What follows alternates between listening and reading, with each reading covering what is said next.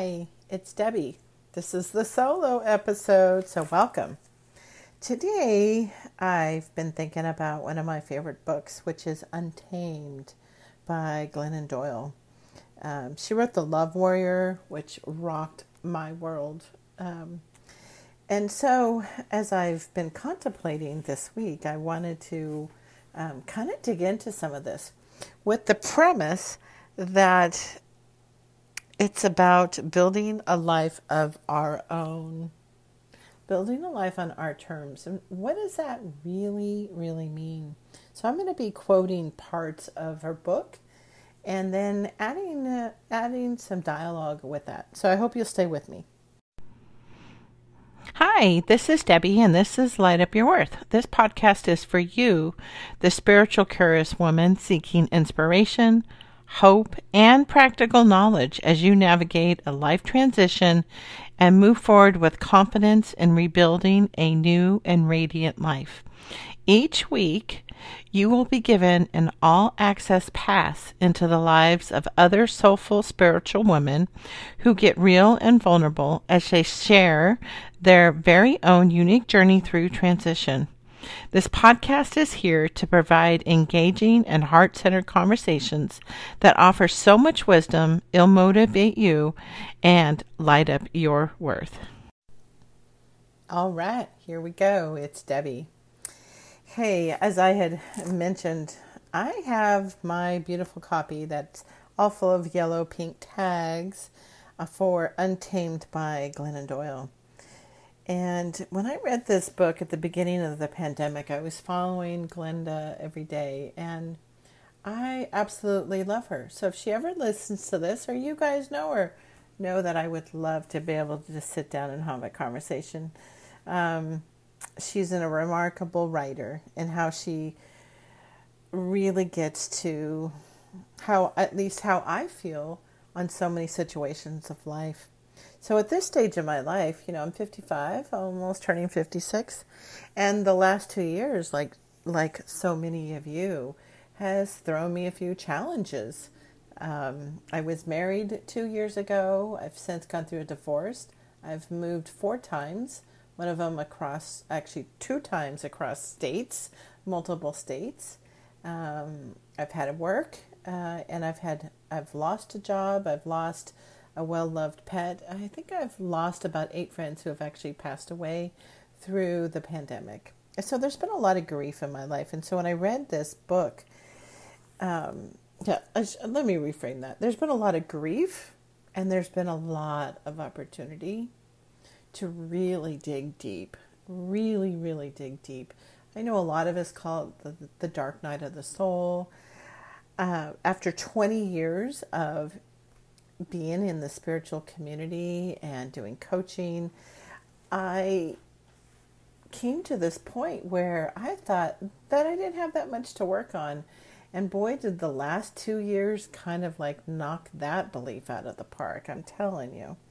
So now, right now, today, I am in the process of building a new life. So I'm going to quote her pages so that if you want to follow through with me, you can, because I'll probably just go through the order. But I'm on page 47 right now.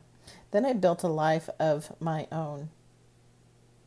I did it by re-erecting the very parts of myself I was training to mistrust, hide, and abandon in order to keep others comfortable.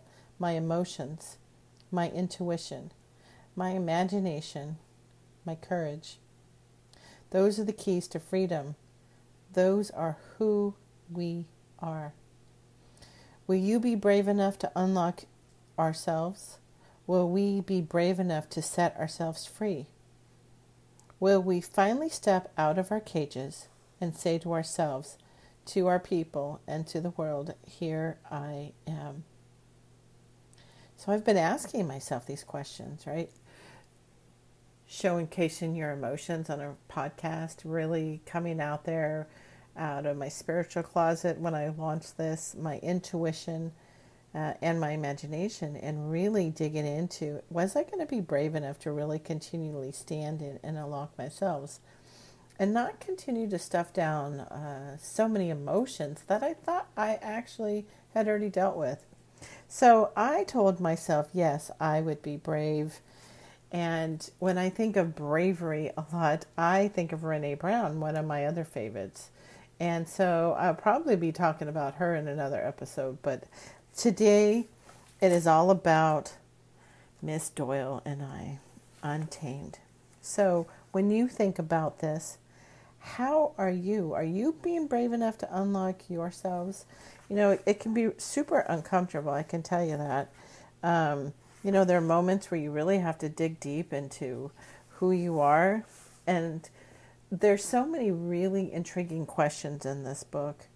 And as we go through this process in her chapter, Let It Burn, which is on begins on page 73, it talks about destruction is essential to construction.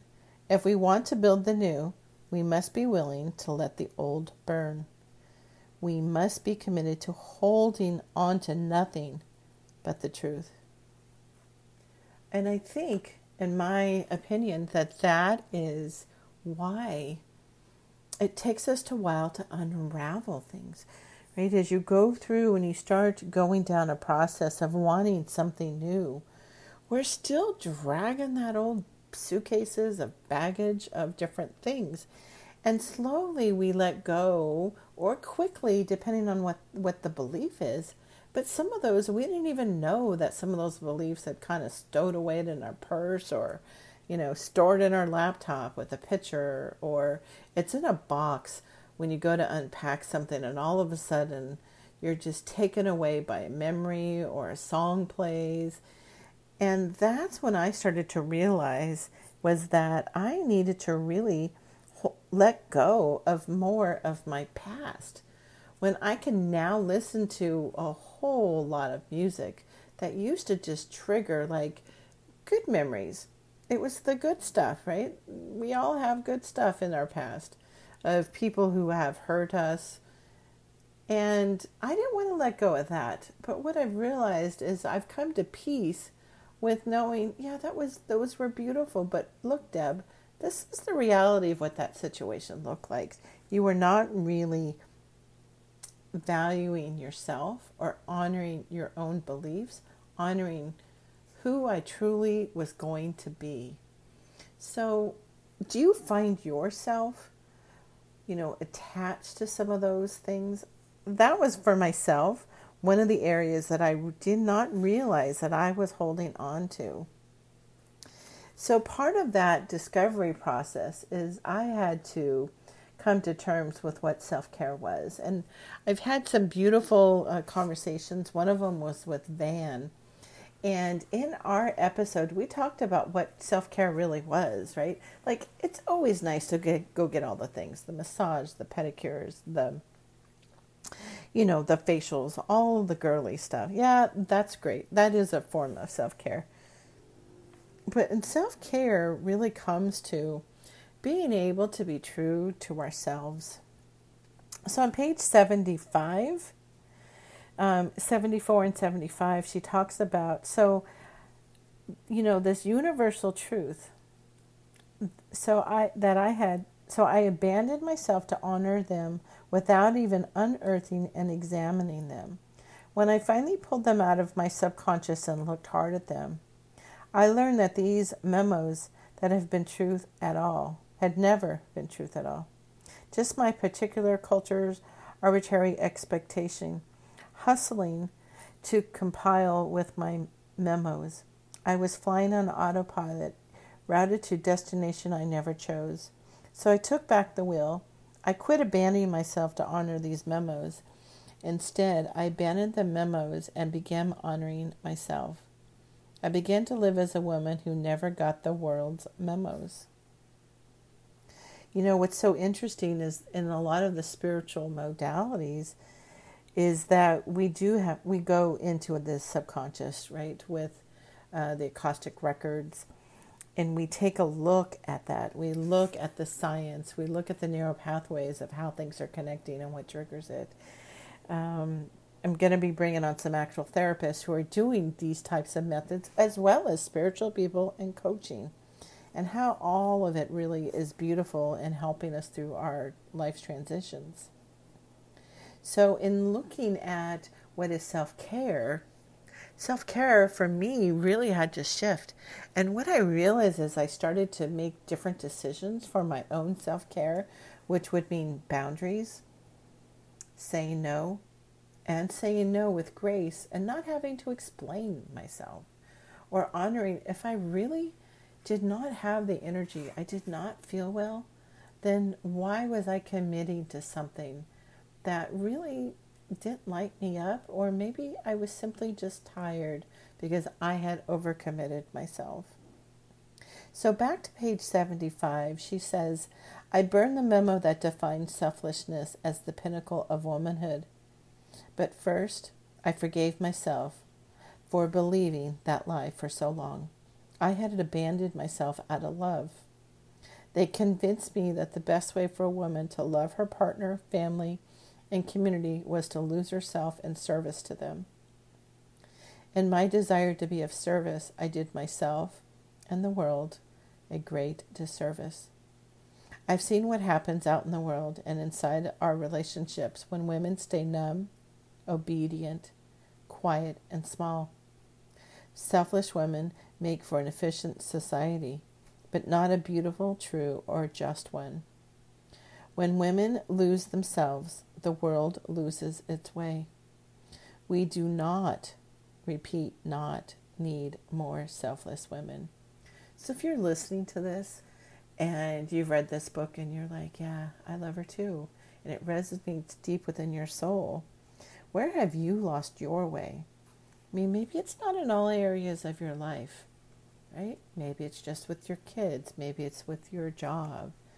Maybe it's with your spouse. Maybe it's just with yourself of not really understanding what really makes you happy and didn't even do it. I talk about the frog boiling, right? Like, how does a frog boil? You turn up the heat, slowly, and they don't even realize they're being boiled. It's because that's what we do to ourselves. I've seen it over and over. I've seen it with myself. And I would offer to you, are you doing that for yourself? Have you lost your way? Because what you did out of love for others has now made you lose yourself on this. So she continues on page 76 that she has taken a vow to herself. I'll not abandon myself. Not ever again. Me and myself, we are till death do us part. We forsake all others to remain whole. And I make that commitment here. Will you join me? I will not abandon myself. Never again. Not ever again. Me and myself. We are till death do us part. Will forsake all others to remain whole. I'm making this commitment here to you, to myself, as I have continued to do it as I've been on this path. The last 2 years have really challenged all of us. And not abandoning ourselves in this world on how we are now. And as it continues to evolve, as we move from this 3D to the 5D, can you do that for yourself? What's stopping you? Maybe you've already done it. I would love to hear who has made this commitment to not abandon myself. And on page 77, she talks about, my goal is not to remain the same, but to live in such a way that each day, year, moment, relationship, conversation, and crisis is in the material I use to become a truer, more beautiful version of myself. The goal is to surrender constantly who I just was in order to become who this next moment calls me to be. I will not hold on to a single existing idea, opinion, identity, story, or relationships that keeps me from emerging new. Hi, we're going to pause and we'll be right back. Hi, so we continue back on page 91, where she talks about when I was in my 20s, I believe that somewhere there existed a perfect human woman. She woke up beautiful, unbloated, clear skin, fluffy hair, fearless, lucky in love, calm and confident. Her life was easy. She haunted me like a ghost. I tried so hard to be her. In my 30s, I gave that ghost the finger. I quit trying to be the perfect woman and decided to celebrate my imperfections. So, what's so interesting about this is that in my 20s, my 30s, probably even my 40s, probably not until I hit my 50s, that I realized that I still think that this person exists. I still believe it. And as I've unraveled that over the last 5 years, I realized as how she talks about them as ghosts, that I actually had a few ghosts lingering around. I thought those people actually existed. And so those were beliefs that I've had in my subconscious. So I bring this up because when we think about doing the work, right, we go about trying to be this happy person on purpose, taking care of ourselves, healing different parts of our lives, and really just having a fulfilled and purposeful life. We think about these things, like that comparison is this person that can never, ever exist. She talks about it that I'm not a good enough human. Now, I think that's BS, belief systems that have gone awry, that this perfect person never really existed, because who is she? Where is she? What is her life if she's not all these things? And so when she talks about that, she talks about quitting ghosts. And I have to tell you that those ghosts still show up in our lives. And so are they showing up in your life? Why would you need any help with the healing modalities or the amazing women that I'm presenting in the podcast? Is that these ghosts show up, and they show up in different ways in our lives. And so my intention is to provide you the resources so that you're able to then meet the person who you're really resonating with to help you with uncovering some of these things for your own. And it really does take being brave. Now, she talks about brave on page 105. Brave does not mean feeling afraid and doing it anyway. Brave means living from the inside out. Brave means in every uncertain moment, turning inward, feeling for the knowing, and speaking it out loud. If this isn't a time in history of uncertainty for us, the last 2 years, I think if we had to boil it down to a number of bullet points in a presentation, it would be uncertainty, the dreaded word pivot, and really learning to go within and find our own value, find our own worth, and being able to be brave and look at some of these things about ourselves. Because to be brave is to forsake all others to be true to ourselves. And that's at the bottom of 106. So the last thing that I wanted to quote with this is what's on page 116. I had been deceived. The only thing that was ever wrong with me was my belief that there was something wrong with me. I quit spending my life trying to control myself and began to trust myself. We only control what we don't trust. We can either control ourselves or love ourselves, but we can't do both. Love is the opposite of control. Love demands trust. I love myself now. Self-love means that I have a relationship with myself built on trust and loyalty. I trust myself to have my own back, so my own allegiance is to the voice within. I'll abandon everyone else's expectations of me before I'll abandon myself. I'll disappoint everyone else before I'll disappoint myself. I'll forsake all others before I forsake myself. Me and myself, we are death do us part. What the world needs is more women who have quit fearing themselves and start trusting themselves. What the world needs is a mass of women who are entirely out of control. Now, I don't think we're out of control by loving ourselves or putting ourselves first, really, and being true to who we are, or even discovering who we are now in this time in our lives. I wanted to leave you with one more thing, and that is a poem, one of my favorite poems that I had one of my coaches share with me, and it's called The Invitation, and it's by Aurea Mountain Dreamer. Now, the context of this poem is really for looking for love. And as I read it, I want you to think about applying this to yourself. Love for yourself.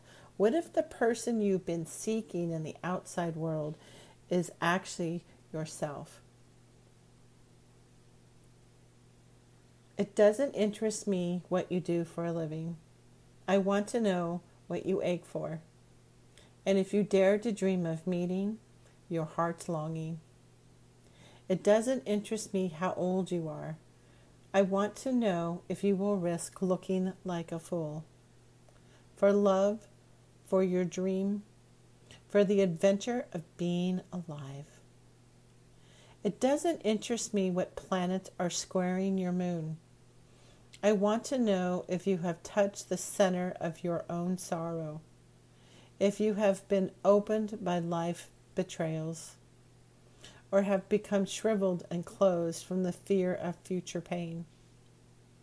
I want to know if you can sit with pain, mine or your own, without moving, to hide it or fade it or fix it. I want to know if you can be with joy, mine or your own. If you can dance with wildness and let the ecstasy fill you to the tips of your fingers and toes, without cautioning us to be careful, be realistic, to remember the limitations of being human. It doesn't interest me if the story you are telling me is true. I want to know if you can disappoint another to be true to yourself. If you can bear the acquisitions of betrayal and not betray your own soul. I want to know if you can be faithless and therefore be trustworthy. I want to know if you can see beauty, even when it's not pretty every day, and if you can source your own life from its presence.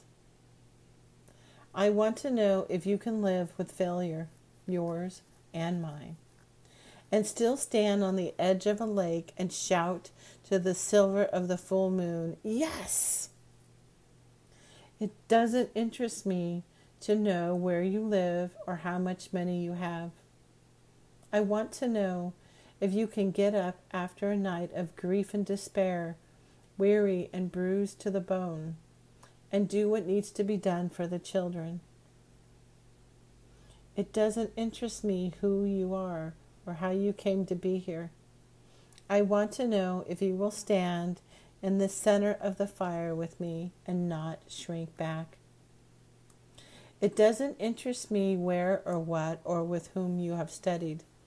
I want to know what sustains you from the inside when all else falls away. I want to know if you can be alone with yourself and if you truly like the company you keep in the empty moments. I hope you enjoyed reading of this and applying it to yourself. Until next time, I'm sending you lots and lots of sunshine, and continue to believe in yourself, in your dreams, and know it's all possible. All of our possibilities are right there. We just have to walk through our own stuff. We have to reach out. We have to help each other. We need to stop being afraid and put these beliefs behind us.